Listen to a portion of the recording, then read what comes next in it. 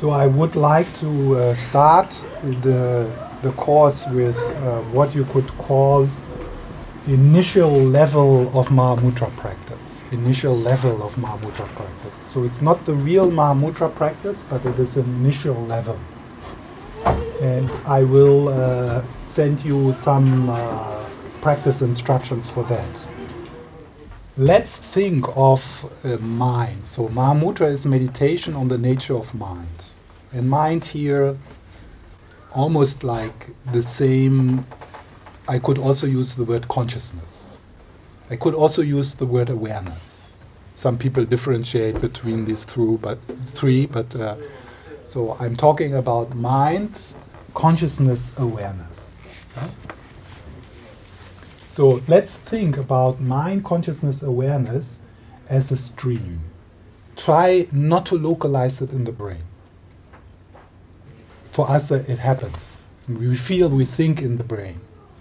But we feel we think in the brain because we read it in books that we're supposed to think in the brain. So we try to relax that and start afresh. Not knowing where the experience you have, not knowing where it is. You don't know where it is. At least if you rely on your own introspection. And that's what we rely upon here. We don't rely on any red knowledge.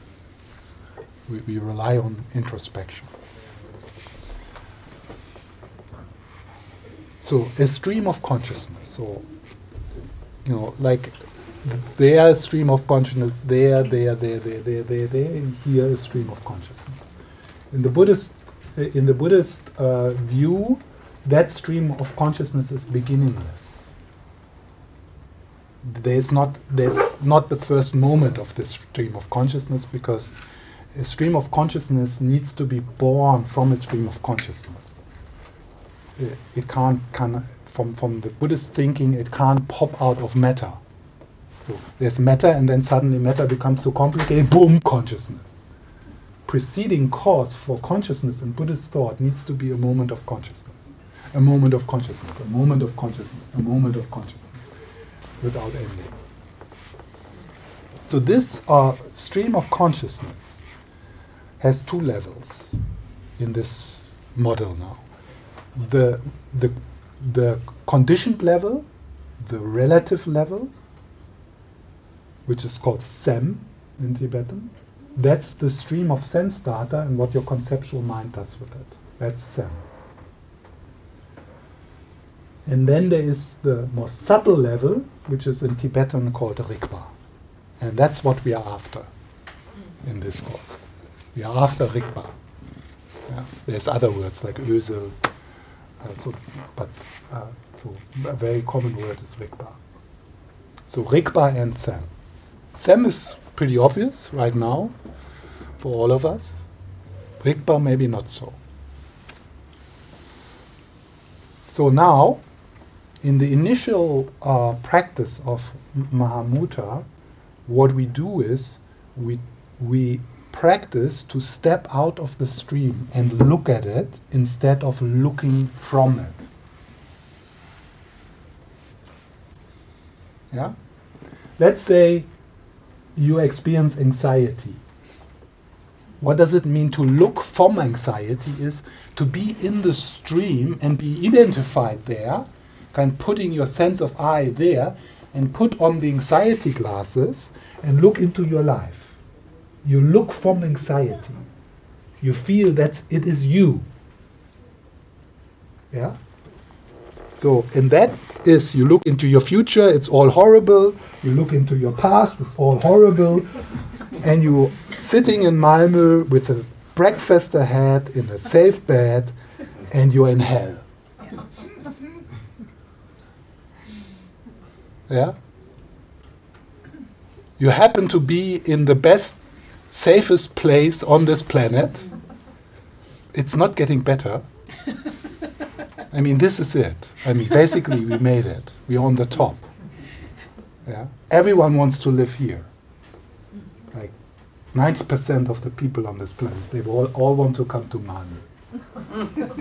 Yeah. And yet, because we step into this stream, we identify with it, and we look from it. And the initial practice of Mahamudra is to step out of the stream and look at it. So you cease to make it the subject. I am the scared, fucked up person, broken. Yeah, I am that.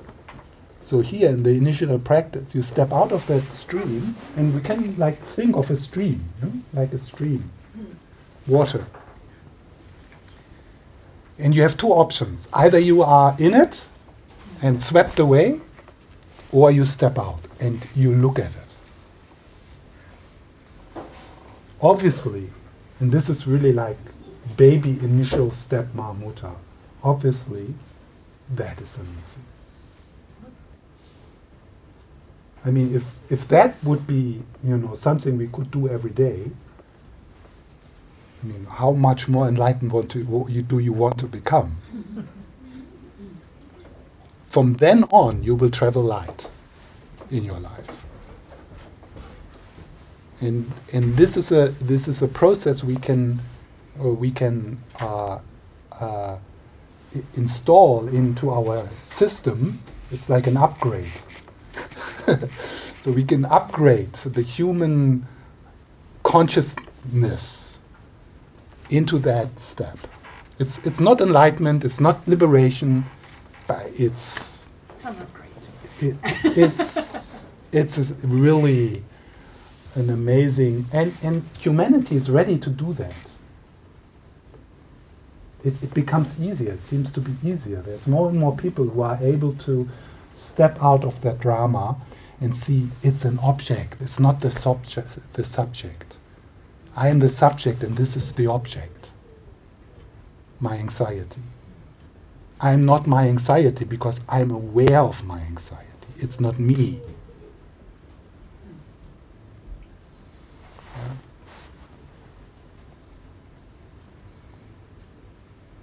And after some years of practice, you should be able to do that. Sometimes not.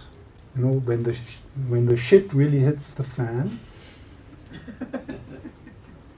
then probably you will find yourself kind of slipping back into the stream. But if you manage at one point in your life to step out of it every day, once, that's a huge difference. Because then, even if you are swept away for a few days, you recognize it. Wow, I'm really in my drama. I'm identified with my drama. I take it serious and personal. It's so important because it happens to me.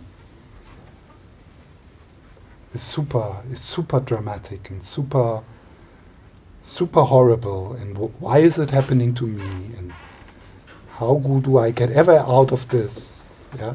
So you slip into, but something in you can diagnose it and say, hey, yeah, wow, this is how it feels to be in the stream and look from it.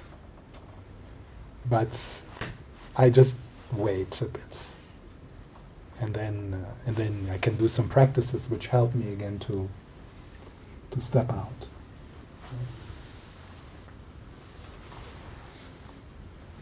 So yeah, maybe we just sit quietly for 5 minutes with this. So I will kind of point to that possibility. So if you take a few moments again to allow the body to settle. It could be helpful to anchor a bit with the breath, but very lightly. So not like a focused meditation, but just appreciating the liveness of the breath, the coming and going. Maybe you notice a different energy compared to how you arrived here. So what's the inner weather like?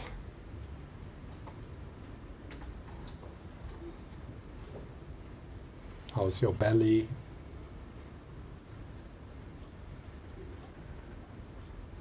Just noticing in a light way.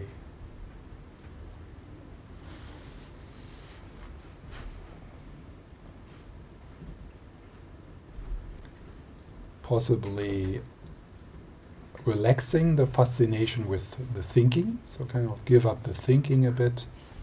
It doesn't stop, but you just try to be interested in present moment awareness.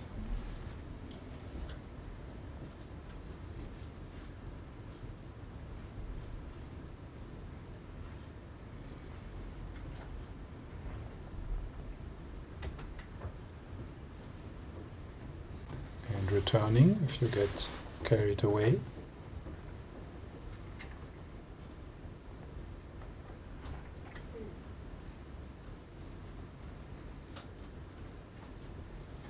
And then let's use the image of the stream.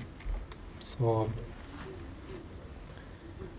there's sensations, and there's thoughts, there's sounds, there's the inner dialogue, there's mental images, the temperature you feel. So there is the stream of your experience. There's a sense of I. So that's all stream of experiences.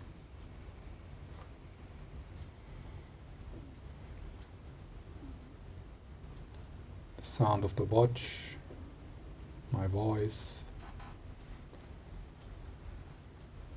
the sensations of the breath,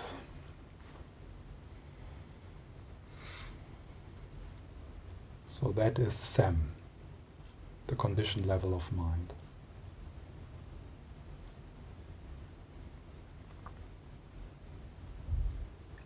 So now imagine you step out of that stream and you look at it. Maybe you want to focus a bit on one part, like the breath, but keep it open.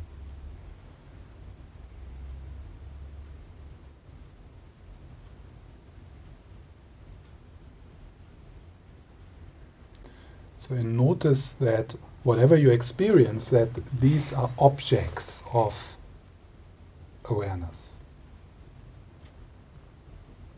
So the sound of the clock is an object, this voice is an object, your feelings are an object, your thoughts are an object. So all that is content, like clouds in the sky. So now imagine, maybe you can do it, kind of to step backward, make a backward step, and you look at the stream without interfering.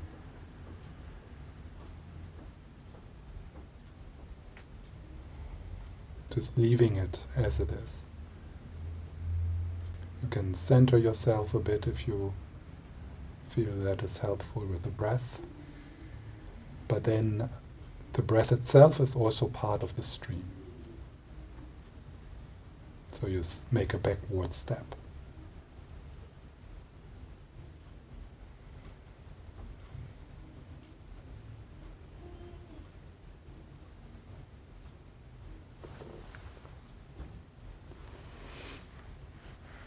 So whatever you experience is object.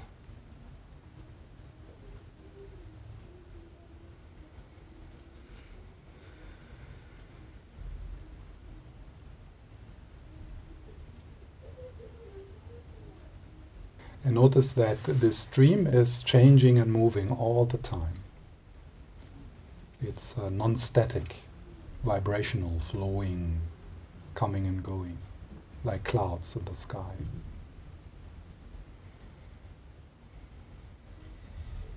Thoughts are coming and going, feelings, sensations, breath, sounds, mental images. And you try to remain the witness, be the witness. be the witnessing.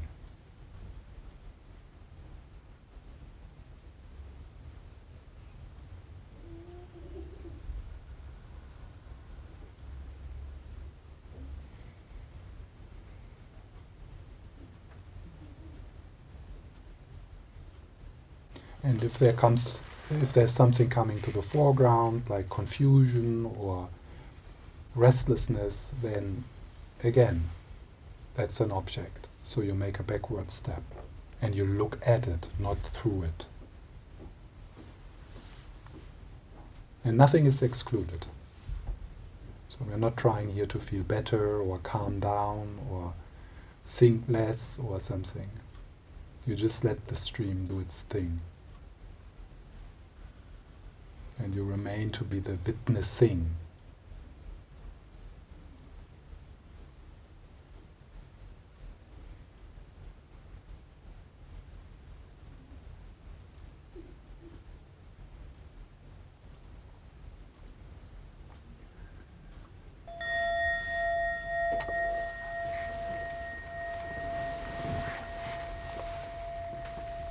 I gave a talk in Copenhagen where I described this practice in much more detail. So if you go to my Facebook profile, you can see it. It was a live stream on Facebook, so it is there. So if you want to have a bit more instruction on this practice of stepping out into what could be called the observer self or the witness, yeah, it's obviously still a dualistic practice.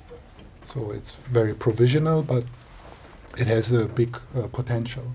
That's what like kind of normal mindfulness practice stops, to cultivate that capacity.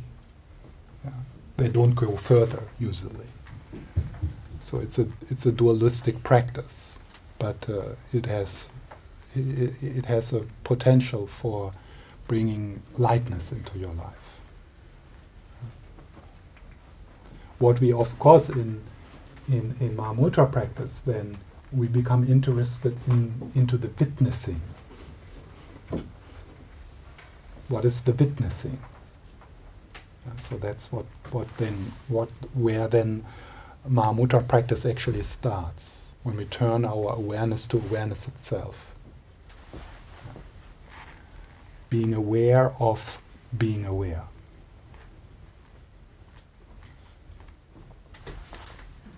So, the preliminary practices. As I said, this is not like, oh, now I have to do all of this. It's just also to put it a bit into the context. So Mahamudra practice is a life practice. It's not like a hobby. Like, oh, this is an interesting thing, I might try it for a while. This is not a hobby.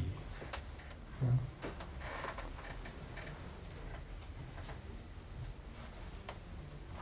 So, the root text talking about preliminaries. So the Panchen Lama writes, in order to have a doorway for entering into the Dharma and a central pillar for the Mahayana, maybe you don't know this word Mahayana, so one way to categorize the Buddhist teachings is the Shravakayana, Mahayana, and Tantrayana. Yeah? And we are like more in the Tantrayana with these teachings. Yeah? So Maha, great, Yana means vehicle or something. So the kind of the essence of the Mahayana tradition is bodhicitta, the awakened heart. So as long as you do any kind of practice with the intention to feel more comfortable, you have not started to practice. You do just what everyone else does, trying to feel a little better. And since antidepressiva that don't work so much, then I try meditation or something like that. Or I try yoga. And that's appropriate, of course. I'm not saying we shouldn't try that, but that's not spiritual practice from this point of view. So in the Mahayana, spiritual practice starts when we want to awaken to the source of love and wisdom within us for the benefit of all. It's not a practice of removing yourself from humanity. It's a practice of becoming a servant for humanity, a servant of this planet, because it's you. It's not like serving. See you next time. It's not like serving. Wow, I'm a servant. It's a servant because it's you. You serve what is you. That's the most natural thing. It's not something to be proud of. Yeah, it's just what you do. This is your body, and these people are your limbs. This planet is your body. So that's bodhicitta. So it's coming from a deep yearning to stop to add to the violence in this world and to help whenever it is possible. Yeah? So that's the doorway for the Mahayana, bodhicitta. Yeah? And I'm happy that some of you, we did the Shenrezig practice for a year here in Malmö. So that's like the exploration of bodhicitta, the awakened heart. Bodhi, awakening; citta, the heart mind, the awakened heart. So, to have a doorway for entering into the Dharma, sincerely go for refuge and generate bodhicitta. So go for refuge, better translation for that is going into a safe direction. And that is a move away from what does not work for you, a move from that which imprisons you, a movement away from that which keeps you away from singing your song and sharing your gift to this earth, to what you're really here to do, what you're really here for to do. That's a safe direction. To sing your song, to give your gift, to start to shine. So that's the direction we go. And this is like 24/7. It's not like a little meditation in the evening or something like that. It's 24/7. It becomes the undercurrent in whatever you do, including watching Netflix, including going to a party. Usually when you go to the parties, what about me, where if you are like a hunter for the opposite sex, that's why you go for the party. Here as a practitioner of bodhicitta, and these practitioners are called bodhisattvas, you go to the party for the benefit of your own health. Why do you want to be healthy? Why do you want to be more joyful? Because you want to serve. So here now it would be good to if you all would have done the last course I did, and that was radical acceptance. And some of you did that, yeah? Because that's very important to see the connection between self-care and self-acceptance and a healthy dignity, a healthy pride in who you are and where you are in your life.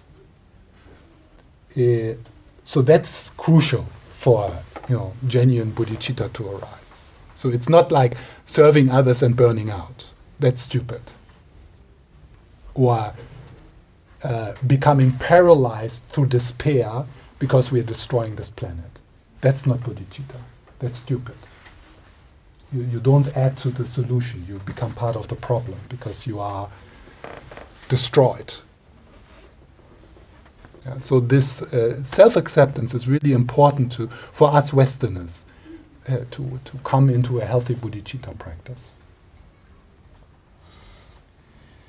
So that's go for refuge and generate bodhicitta. So then there are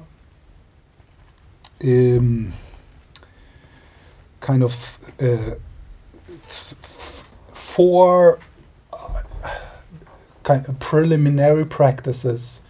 They traditional preliminary practice, and sometimes when you when you receive Mahamudra teachings, you are actually supposed to have done these in certain numbers. Yeah? It's not necessary, but that's kind of sometimes a prerequisite. If you go to a point-in-out instruction, the Lama says, first do your 100,000 of this, 100,000 of that. Yeah? So it's one way. It's not so in the Gelug tradition. You kind of do it parallel. Yeah, you receive the teachings on Tantra and Mahamudra, and you do your preliminaries at the same time. So these are refuge and bodhicitta. And those of you who are not familiar with these two terms, I will send some information so that you can have some idea of what we are talking about when we talk about bodhicitta and refuge. So the second practice is Vajrasattva practice. And we had a Vajrasattva course. Yeah, and some of you did that. So Vajrasattva practice is a practice of healing. And for many of us, instead of doing some strange tantric practice, a better way is to do psychotherapy and body work. Because probably you will never get into healing everything, yeah? But more healing has happened in your life, less inner tension is there. And it's that tension of inner conflicts which sucks your life's energy and your clarity and your presence. So more healing has happened, and Vajrasattva practice is a traditional way, a traditional healing practice of past things, of trauma, of things where you are addicted, and so on, or things you need to forgive. So and that practice helps you to just be more settled. And so there's more space and more radiant presence available in meditation. So that's a kind of, it's like cleaning the field. Yeah? So it's cleaning the field of your mind. Not aspiring to do the whole work, because, but as much as we can. The third practice is called mandala offering. So healing, like removing the making the field available for the seeds of Mahamudra by removing or healing. Yeah? And the other thing is what traditionally it's called accumulating merit. So accumulating merit means to increase your vitality through joy. Go dancing. Familiarize yourself with joy. What brings joy and vitality in your life? And one thing which brings joy and vitality in our life, and this is just in our genes, is generosity. Cooking a meal for your friends. Sharing your resources with others. We are just made like that. It's joyful and it's meaningful immediately. So if you become a more generous person, you increase your vitality. You increase what is called your positive potential. So not only you clean and heal, but you also fertilize the field. And you fertilize the field through joy. Of course, it's also nice to be joyful. That's a side effect. That is nice, yeah, to have joy, yeah. But here, that's not why we do it. With bodhicitta, you do it because you understand that a joyful mind is easier to work with. So whatever I mean, we are all different. Yeah? So for some, it's going for a walk with your dog, or some need to be a bit more wild. Yeah. So be a joy detective in your life. And when there's joy, pause, soak it in. Cooking, eating, dancing, touching. Yeah.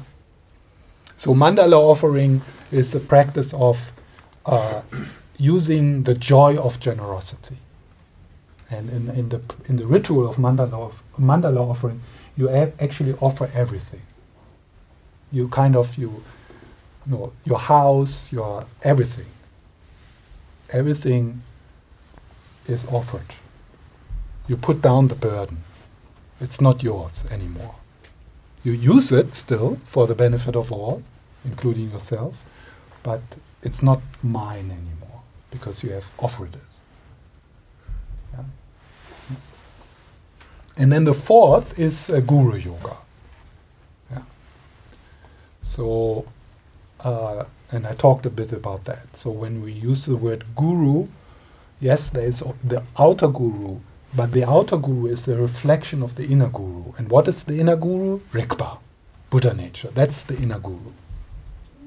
So you empower someone, you consciously choose someone, and that could be your dog.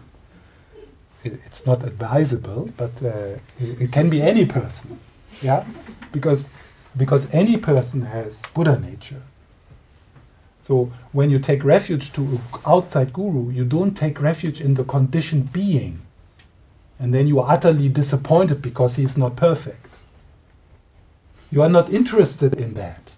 What you're interested in is that you choose a person where you see the essential purity, because you want to come in contact with your essential purity. It's not worshipping a person. That would be unhealthy guru devotion. You become smaller and smaller and stay the little screwed up student for the rest of your life. So that's Guru Yoga. And in the Tibetan tradition, they really emphasize that kind of relationship to a person fast forward the process. Yeah. It's fast forwarding the process.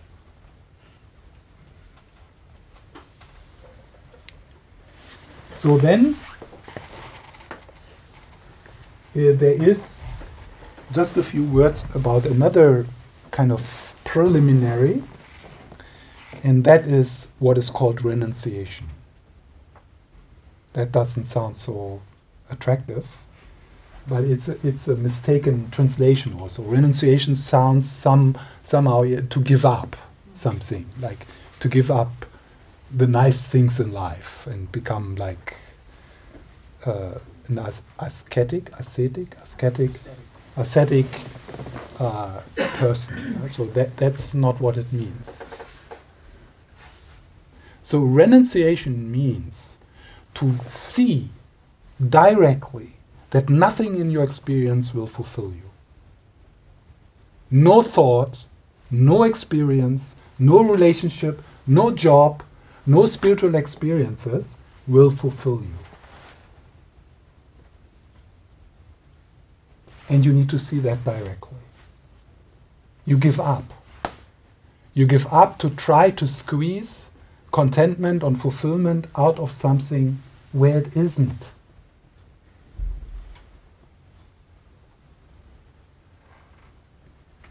That is a big thing.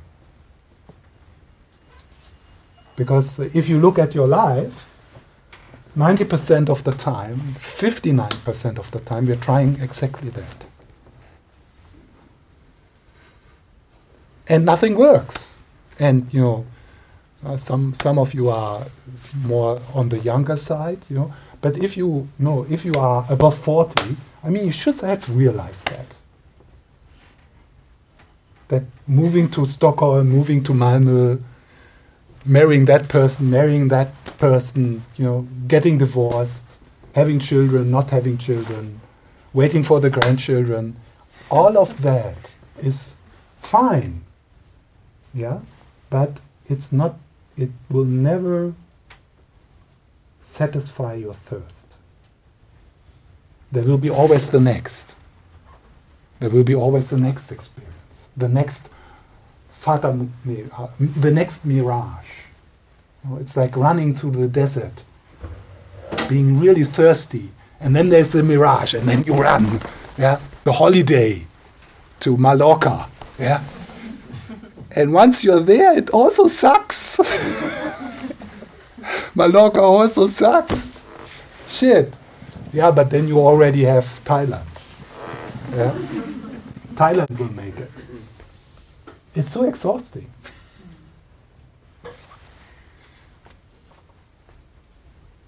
So, turning to that which is really the water of life, understanding what the water of life is, understanding what is really, what has really the potential to quench the thirst, the discontent, to heal the discontent, this constant restlessness, feeling there's something in the future I need to be whole. Yeah? And that is going on forever. You will never get there.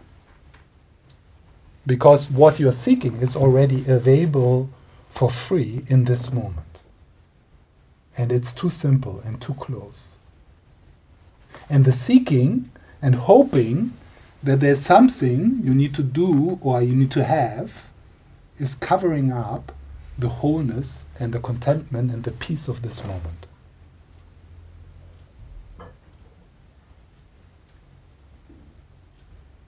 And seeing that and shifting to that is renunciation. So the renunciation part is seeing that and kind of being disenchanted. Being disenchanted. And then moving towards Rigpa. That is refuge. So there's renunciation, moving away, and moving towards. That's taking refuge, going into a safe direction.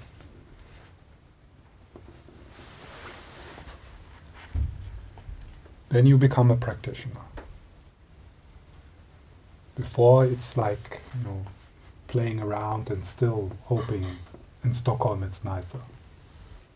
And once you get to Stockholm, you will be happy. Or whatever, I don't know where people want to move. Maybe not to Barcelona.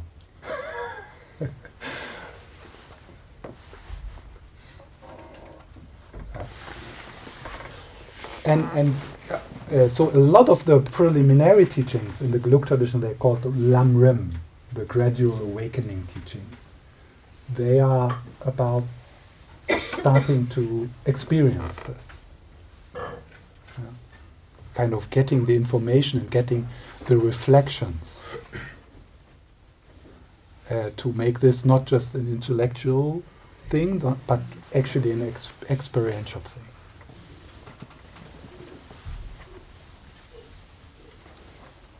Okay, so that's what I want to say about the preliminaries. I mean, I could now come for two years and just talk about this. Yeah? So, and then I would feel I have covered it.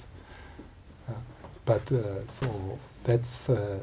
I don't want to talk more about that part. Probably we will kind of get back into it.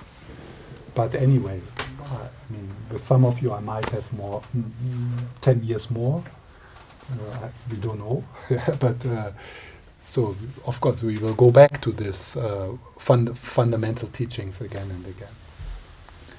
Okay, so if you have not received the email I sent out, then there's then it's very possible that it ended up into your spam folder, because I send it over a mailing list, and some spam folders are very strict. Yeah? It depends on how you configure it. So you look into, but I will send this root text, I will send it out again, because there were some people who just signed up. There was someone signed up today. Is she here? Ah, you. Okay, what's your name? Alexander. Okay, so I will put you onto the mailing list, and then I will send it out again the next days. And then I will send out some links to some additional teachings, but that's optional. It's just for those people who have time and interest to kind of go into some of the more fundamental teachings. And then next time we will go into the description of the Sutra Mahamudra practice. Yeah, so may this evening for all of us be a course to realize Mahamudra in this life, which is definitely, we are so close. So close. The bullet has already hit the paper. Yeah. So it just needs a little push. We are really ready, and it's the only hope. Because if we keep on being self-centered vampires, then there's no hope for humanity on this planet. So humanity needs to have a shift of consciousness. And we have to be part of that. Yeah. And Mahamudra is not the only. So if this kind of Tibetan Baroque full-blown stuff doesn't speak to you, then go to Zen. There's only one stone Buddha in the room. So this is very Swedish modest. Yeah, usually it's